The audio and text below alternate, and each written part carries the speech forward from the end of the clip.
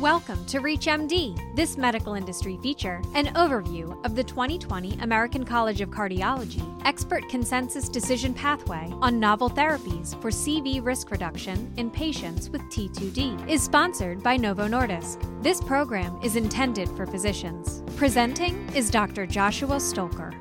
Hi, my name is Josh Stolker. I'm an interventional cardiologist practicing at Mercy Clinic Heart and Vascular in St. Louis, Missouri, and I'm an adjunct associate professor of medicine at St. Louis University School of Medicine. Today, I'm going to walk through the 2020 ACC Expert Consensus Decision Pathway on Novel Therapies for Cardiovascular Risk Reduction in Patients with Type 2 Diabetes. But before we focus on the subject of choosing the right glucose-lowering agent from a cardiologist's standpoint, we first really have to acknowledge that these updated recommendations represent a complete change in mindset for the cardiology field. Until relatively recently, cardiologists such as myself deferred routinely to our primary care physicians and our endocrinologists for any glycemic control decisions in patients with type 2 diabetes. However, since cardiovascular disease is the leading cause of morbidity and mortality in patients with type 2 diabetes, we're always concerned with glycemic control for these patients due to the elevated risk of cardiovascular events in patients with type 2 diabetes. But in the end, avoiding major adverse cardiovascular events, or MACE, such as heart attacks or strokes or cardiovascular death, is our ongoing priority as cardiologists. Despite that, the 2020 consensus pathway, the decision pathway, is creating an important opportunity for us to re-examine these traditional roles in the management of type 2 diabetes and allows us to become more active in prescribing cardioprotective diabetes therapies. More on that in a minute. First, let's look over the decision pathway recommendations in more detail. When we consider the summary graphic and its decision points, we first need to look at who the patients are and what we're addressing. And here we're talking about adult patients with type 2 diabetes who have either established atherosclerotic cardiovascular disease or are at high risk for atherosclerotic cardiovascular disease, or those patients who have heart failure or diabetic kidney disease. So the next step is to simultaneously evaluate these patients for two important therapeutic considerations. Number one, to optimize guideline-directed medical therapy for prevention of recurrent cardiovascular events or initial cardiovascular events. This includes lifestyle changes, blood pressure control, lipid-lowering agents, antiplatelet agents, as we've seen in our previous guidelines. But number two, it allows us to also recommend starting a cardioprotective diabetes therapy. So either an SGLT2 inhibitor or a GLP-1 receptor agonist with proven cardiovascular benefit, depending on that patient's specific risk factors and their comorbidities. And remember that when we talk about choosing the right glucose-lowering agent from a cardiologist standpoint, we're still focusing on reducing cardiovascular events, heart attack, stroke, cardiovascular death, hospitalization for heart failure. I think this is the lens that we can and should be using to guide our glycemic control considerations for patients with type 2 diabetes. So heading back to the 2020 ACC expert decision pathway, in the event of selecting a glucose-lowering agent, the next step is to talk with our patients to get a better understanding of their preferences and their priorities in relation to ours. And here we have three main options. First, if patients don't want to take additional actions at this time based on our recommendation, we obviously can honor that preference while still encouraging them to have discussions with their endocrinologist or their primary care physician about choosing the right treatment strategy for them. Second, if we agree with the patient on advancing treatment, then we need to consider a GLP-1 receptor agonist for our patients with established atherosclerotic cardiovascular disease or those at high risk of atherosclerotic cardiovascular disease, since specific agents in this class have demonstrated benefits for cardiovascular event reduction in patients with type 2 diabetes. On the other hand, we also could consider an SGLT2 inhibitor for patients with established atherosclerotic cardiovascular disease or heart failure or diabetic chronic kidney disease, or if they're at high risk for atherosclerotic cardiovascular disease, since many of these agents have also been shown to reduce major adverse events in the setting of atherosclerotic disease and or kidney disease and or reduce the risk of hospitalization for heart failure. And then finally, for those patients who do begin therapy on either an SGLT2 inhibitor or a GLP-1 receptor agonist, the decision pathway recommends reassessment with our patients at any time throughout their treatment course to consider the addition of the alternative class, provided, of course, that the benefits outweigh the risks. And that comes back to the heart of our mission with these treatments, which is to maximize the cardioprotective benefits of type 2 diabetes therapies in alignment with the patient's wishes and with the treatment goals of their primary care physicians and their endocrinologists. This is clearly more than just an opportunity for us as cardiologists. It's a responsibility that we all share together to both recognize and to recommend cardioprotective therapies for our patients with type 2 diabetes. Thank you very much.